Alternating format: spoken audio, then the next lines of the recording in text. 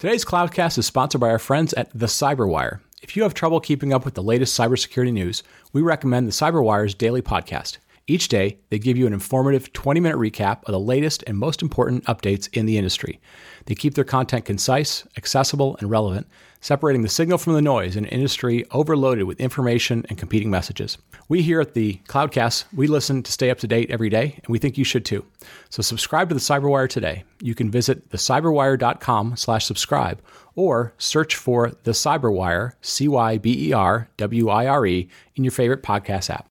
Cloudcast Media presents from the massive studios in Raleigh, North Carolina. This is the Cloudcast with Aaron Delp and Brian Gracely, bringing you the best of cloud computing from around the world. Good morning, good evening, wherever you are. Welcome back to the Cloudcast. We're coming to you live from the Cloudcast studios here in Raleigh, North Carolina. We have both of us for Cloud News this week. How you doing, Brian? I'm good. I'm back from KubeCon. So I was promised great weather in San Diego, and as KubeCon has now become, anywhere KubeCon goes, they get the worst of weather. So we got the only rain they've had in San Diego in 4 months. But other than that, I'm good. Yeah, and that's a perfect segue. So KubeCon continues to grow. What was it? Probably about 8,000 last year in Austin? Yeah, about 8,000 in Austin last year, about a little more than 12,000 this year. So, Kubernetes still has a buzz and seems to be generating a lot more people have interest in it. So yeah, it was an interesting show. It's a weird show because it's not a vendor show. So you don't walk away from it going, oh, there were 6 new announcements. It's more like, how much has the community grown? How much does the community still get along? And generally it's still, a lot of kumbaya. So it was good. It was a lot of energy in the show. That's good. That's good. And the other thing I'm finding, because I haven't been and wasn't this year, but what was interesting to me is, so I'm going to AWS reInvent, which will be next week. And, you and I both went for a number of years, and, reInvent was like, for a while there, VMworld was the place to go. Then reInvent was the place to go. KubeCon feels like the place to be, because I was like, oh, or, is so-and-so going to be around? Or everyone's like, no, we're at KubeCon. We're not going to go to that. So I feel like there is, granted, there's still like 100,000+ people going to AWS, but there is a certain contingent that is definitely more KubeCon centric and less reInvent centric. And I think that's a good thing. Yeah, it's definitely different audiences, and KubeCon is still at a size where you can get to sessions, and you can, reInvent's an awesome show. The logistics are, as we've mentioned, sort of a nightmare. I'm going to be watching a lot of it from video, but different audiences, definitely more of an open source crowd, and but yeah, it's good for the CNCF to continue to keep growing, and good to see so many people are attending the thing. So it's always good when technology's growing. Yeah, agreed. And since we did mention AWS, let's kind of move on to that for our next story here. So in addition to the show getting bigger and bigger every year, the announcements are getting more and more every year. And we're to the point where, it's almost like Black Friday sales here in the States for Thanksgiving before Black Friday. Yeah. We're starting to do AWS announcements, before the event, and a lot of them. Yeah. So as a teaser, next week's show will basically be a review of AWS, of reInvent. So last year we took all the announcements, at least as many as we could find, kind of organized them for you. So we organized them kind of by functional areas. We'll do that again this year. We'll kind of do some reviews of what we think are probably the most important ones. We'll make you a big list. It'll be easy to go find them.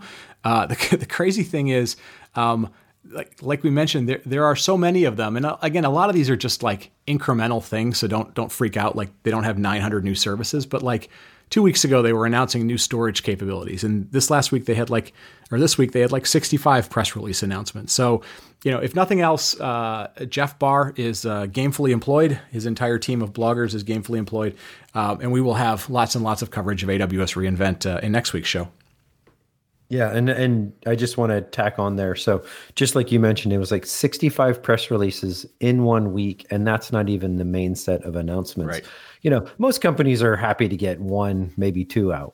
Oh yeah. Next week is the absolutely best week if you're in tech to release bad news, or if you got bad earnings, drop them next week. If you're selling your company, drop it next week, because nobody will pay attention to it. So you will be out there, and hopefully we'll get some good insight from you on it as well. Absolutely. So moving on to the next one, Google Cloud, Thomas Kurian is on a buying spree here. And latest acquisition was Cloud Simple. The easiest way I had to think about it was fully integrated VMware migration tool. And I kind of had a little bit of color around this one. I jokingly have heard in the community and this week and kind of, in some of the back channels, it was like, well, they had to buy them before somebody else did, because whoever was going to buy them first, has the ability to maybe shut off the migration to all the other paths, because, it was kind of this equal opportunity migration path to AWS, to Azure, and to GCP. And so this assures them a very well-known and pretty popular tool in the industry that it kind of locks it up. Yeah, it's interesting to me because everybody has already bought a migration tool. So, I mean, AWS had bought another one. I think we covered this 5 or 6 months ago. They bought another one that was a migration tool. Microsoft bought one a couple of months ago. This is the second one that VMware has bought. They had bought Velostrata. So, if there's any doubt in anybody's mind that the cloud providers would like you to run in their cloud as opposed to, maybe prioritizing some of their new on-prem services, kind of follow the money, as they say. They would very much like you to run in their cloud, and they're going to try and provide a lot of tools, at least VM-centric tools to help you migrate VMs. And it's not only a big business for them, but man, it's a big business for all the SIs. Most of the SIs have entire businesses of just doing VM cloud migration. Probably something to worry about if you are VMware or VMware admin, because the cloud providers are coming not only for your applications, but your jobs to a certain extent. Yeah, absolutely. And the last one we had on the list, and we'll wrap up Cloud News of the Week. And this one is kind of in my space, kind of my job space as well. I know, there is a section of the Clouderati and the Twitterati and the analyst community and all who all just said, well, IBM's going to buy Red Hat. They will blue wash them. You will never hear again from Red Hat, and they'll be like every other acquisition. Very interesting. This last week, IBM announced a whole bunch of new functionality on top of OpenShift. So just sort of the opposite is happening. Not a lot of blue washing, a lot of sort of Red Hat sort of driving some of where IBM's strategy is going. So backup capabilities being added around OpenShift. Hybrid cloud security capabilities being added, key management being added around Kubernetes. So it's interesting to watch IBM very much get aligned to the Red Hat strategy of hybrid cloud and Kubernetes and OpenShift. And I thought it was sort of interesting, especially given kind of all the feedback that I heard personally when the acquisition went down, and kind of all the pundits telling us what IBM was going to do. So kind of 180 degrees from where people thought things were going, and we'll get those links in the show notes for all of the things of this week's Cloud News of the Week.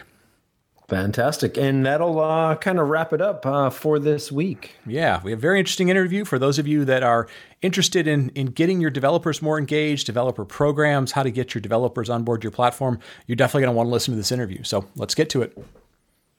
Today's episode is sponsored by Datadog, the cloud scale monitoring service that provides comprehensive visibility into public cloud, hybrid cloud, multi-cloud environments with over 250 integrations. Datadog unifies your metrics, logs, and distributed request traces into one platform, so you can investigate and troubleshoot issues across every layer of your stack. Use Datadog's rich, customizable dashboards and algorithmic alerts to monitor cloud migrations in real time. To start a free trial today, and Datadog sending you a free t-shirt, visit datadoghq.com/cloudcast to get started. That's datadoghq.com/cloudcast. And we're back. Aaron, one of the things, I was out at the KubeCon show last week, and I had an interesting comment from a friend of ours who has been in the infrastructure space for a long time, has been covering the industry for a long time, the infrastructure space, and he said, this was really kind of the inflection point for him, where he said, this thing it's not about infrastructure anymore. It's all about developers. I don't know if you're necessarily seeing that. I know you've been at reInvent, or going to be at reInvent. You were at Ignite. Are you seeing that as well? Oh, completely. It is really interesting to see how this industry has kind of not quite flipped on its head. That might be in over rotation a little bit, but without a doubt is changing the way we're approaching all of this. And you and I historically, we've said it before, we tend to come from a bit of an operations background, but it's definitely been a shift in culture and a shift in approach, and it's really fascinating to follow and be a part of. Yeah, it's definitely something that we have been, like you said, we've been learning it probably more and more over the last 4 or 5 years. And so I thought, something I hear all the time from companies that are trying to build software better. They're going through digital transformation. They're doing DevOps, whatever they're calling their evolution. A lot of times they're like, how do we better engage our developers? How do we get them to use the platforms that we're using? How do we get them to work better together? And so I thought, well, what better way to do that than to talk to some people that have been building successful developer programs for a while? And so very excited to have Mark Weitzel, who is the VP and General Manager from New Relic of the New Relic One platform. So Mark, welcome aboard. Thank you. It's wonderful to be here. So before we kind of get started and talk about New Relic One and the things you're doing at New Relic, let's talk a little about you and your background. You, first and foremost, we always love to have people who are from the Raleigh-Durham area. You're local, so that's always good. But give us a little bit of your background, sort of what you were doing prior to New Relic and sort of what got you excited about being in the developer space, helping developers be successful. So I love it, and definitely happy to represent the Raleigh-Durham area and the Bull City. It is nice to have some local folks, so definitely there. Interestingly enough, what brought me to Raleigh-Durham from South Florida was IBM, and I spent a number of years working in Research Triangle Park at IBM, where I've really had a long history of building platforms and building ecosystems around that, going back to when I led a couple of open source projects at IBM, which then led to joining this small startup in Palo Alto, although I was able to stay local, where we built an entire application platform around the social business space. This was Jive Software, really thinking about how do we expose the power of the platform to developers to build innovative applications on top of that. And then did the same kind of thing at Sugar CRM, where really grew this ecosystem of partners and developers building CRM type applications on the platform. And that's led to this journey at New Relic, where we are building, the world's first observability platform, meaning you can write software on it, you can develop on it, and you can write a new kind of application, this observability application that lets you go beyond dashboards, if you will. Nice. So Mark, before we dig into the New Relic developer platform or program specifically, wanted to get your perspective on exactly what it means to be a developer these days. As we kind of, Brian and I talked about briefly in the intro, in your mind, is it app dev? Is it DevOps? Is it data scientist? Is it business analyst? There's lots and lots of personas, if you will, around being a developer. So tell us a little bit about what your thoughts on that before we dig deeper. Yeah, it seems like it's all of those and more, and it's so hard to sort of isolate down into a specific thing. And I really believe that, a developer is somebody who's bringing value through software and the things that they're doing. We know right now that the world's becoming more and more digital, and we've seen the IDC report that says, 50% of the global GDP is gonna come through software and come through digital. And with cloud, this is becoming more and more accessible. And so we're seeing people from different backgrounds come into becoming developer, and their developer population growing more and more. And what we're trying to do at New Relic is we're trying to meet people where they are. We're trying to provide them with the tools that they need to provide that value, whether it's tools that help them do workflow automation because they're trying to automate their build and CI/CD pipelines and bring New Relic and that observability in there, whether it's writing applications on the platform that provide unique business value to their businesses. All of those are very valid personas that we look at as our developer population is growing and as the number of developers continue to grow. Yeah. We're gonna dive into the platform. We keep sort of getting into that. We're kind of setting this up, and the reason we're dragging our feet a little bit on this is I want to make sure we have a number of listeners who come from sort of maybe not development backgrounds in terms of they run central ops, they run central IT, they're part of enterprise architecture. And one of the things I find in talking to a lot of companies, I get a chance to get out and talk to them at different stages of their journeys, their transformations, is a lot of times those groups will say, we've been building this platform, we've been building CI pipelines, we're trying to be responsive to these things that we hear that developers want, and then somewhere along that journey, 6 months in, 12 months in, whatever it is, they go, we can't figure out why developers aren't coming to us. Why aren't they using these tools we provide? Why aren't they doing the self-service thing? And I'm curious, you're running a program that has to go cater to lots of different types of developers, lots of different types of applications. Anything that you found from building your program that could be valuable to those people as they're trying to understand, we built it, they haven't come. What's slowing it down? What's the problem? Yeah, there's a number of sort of factors inside of this. I sort of have three kind of fundamental beliefs that sort of drive and guide creation of a platform. Creation of my developer program. And the first is that, I like to think that all developers are created equal, whether you're working for New Relic and building the New Relic application and platform, or whether you're coding on that. We want, as much as possible, our APIs to be the same, the tools we use to be the same, the command line interface that we use to build on top of that. We want all of that to be the same. This notion of all of those things being equal, your developers having this notion of being able to kind of contribute and use the same tools you do. So this notion of equality is very important.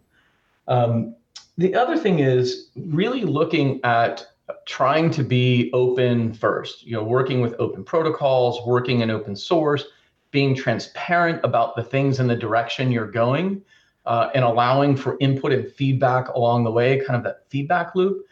So this notion of being open is very, very important.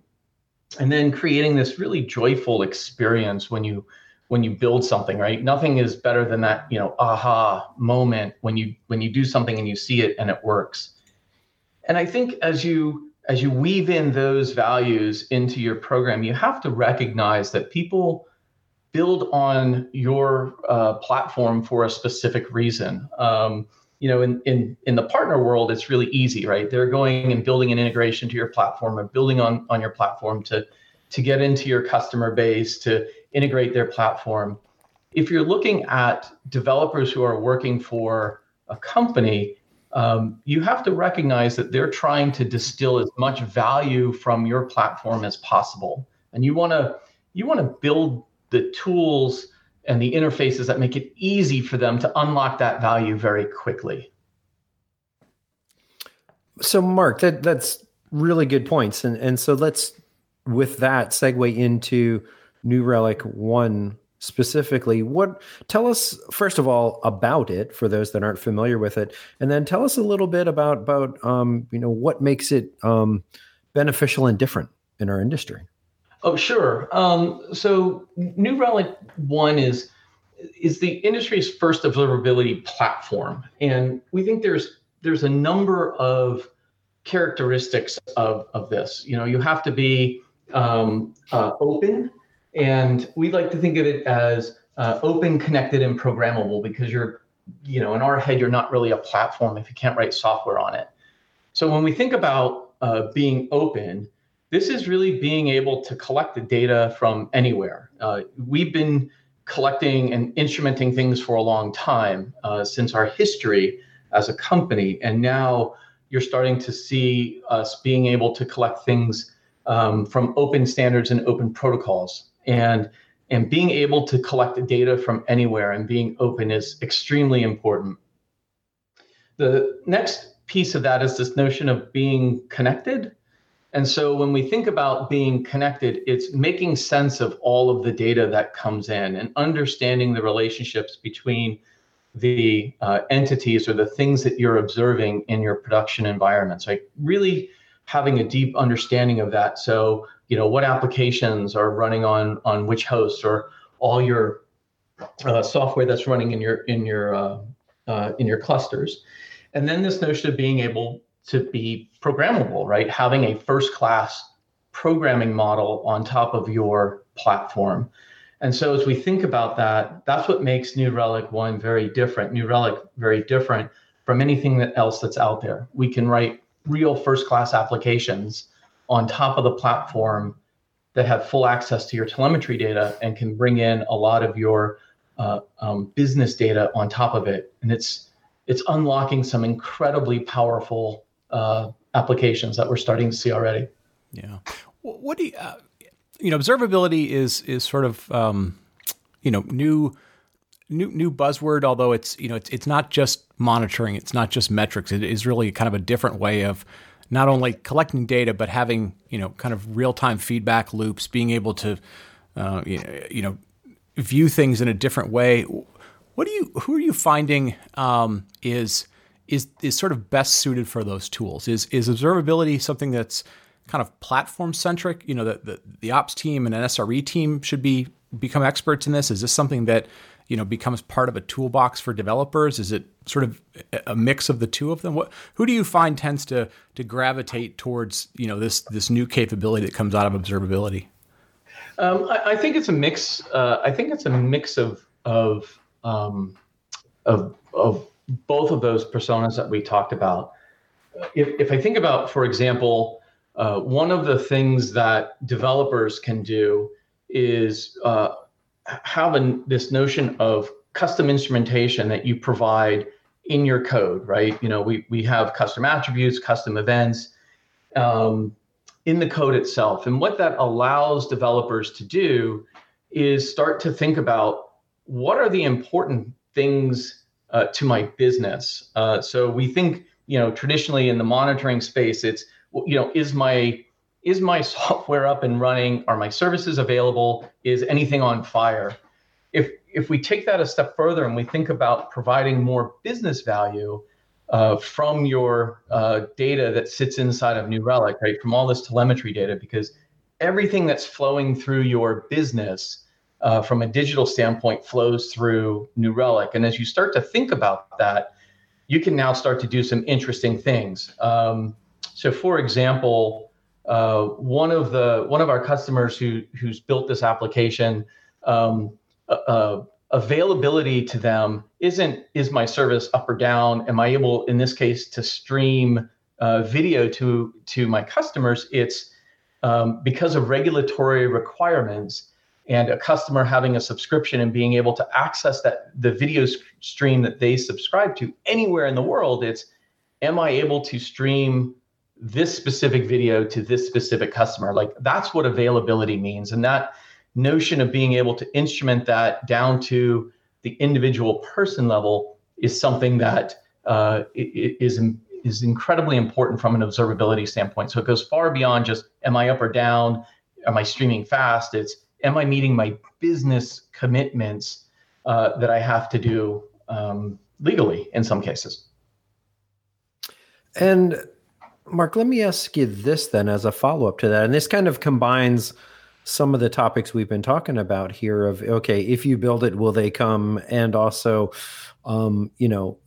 giving these features to the developers. When you're building out a platform, there's a certain balance that always needs to happen. And that is the need for content for newer developers, or folks that are even, let's say, new to the platform versus, expert level, if you will, right? And how do you balance the low barrier to entry and then also at the same time provide that expert level that's often, required as well?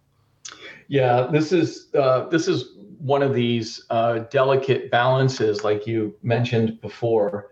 I think about maximizing time to value. A developer's time is incredibly precious, right? And they're dealing with, their deadlines, things they have to produce, software they have to manage and run and keep operational. So they're dealing with a finite amount of time. And so that maximizing that time to value is important, because when you get the attention cycle, you want to have some very positive feedback. This is why, if you look at a number of developer experiences across the industry, there's always this get me started in 20 minutes, get me success very, very quickly so I can get that initial, oh, I can do that aha moment that we talked about. At the same time, you want to provide a clear learning path, right? So the developer that comes in that might be new can follow a set of steps and get going. But somebody who's experienced, who might know React, might know GraphQL, can very quickly get up and going and find where they can engage to get past that. I don't need those introductory steps, but it's still a clear learning path along the way. And regardless of what you do, there shouldn't really be any surprises, right? Your tools should work the way they expect. Your CLI should work the way CLIs work. Your REST APIs should work the way REST APIs work. And so reducing that surprise factor is very, very important as well. Yeah, no, it is sort of the great product management conundrum of do you sort of make day one super simple, or do you adapt to the power user, and then what are your trade-offs that you make in between, or do you skew one way or the other? The flip side of that is you're looking for feedback from community, you're looking for feedback from users. What are you mentioned using open interfaces, trying to be transparent about what's available, good documentation. What are some of the lessons you've learned about working with your community, taking feedback from your community to in some cases just make the experience better, and in other cases, deliver things that maybe you didn't even have on your roadmap or your radar? Community is an interesting thing. What have you found in working with community that's made you more successful? Yeah, well, I'm a little biased because you're talking with somebody who used to work for a company that did communities as their business. So I think community is fundamental to a successful developer program of any kind. And I think you have to proactively create opportunities for engagement. And that's not just the in-person engagement that everybody loves, like hackathons and meetups and things like that, but also through that community and that asynchronous engagement. And even open source and code, right? Developers love code. It's what we do. So being able to engage in all of those mediums is very, very important. And when you do engage, you have to be open to feedback, good and bad. That means you have to have confidence when you've done something that may not be the greatest. You kind of have to own your mistakes.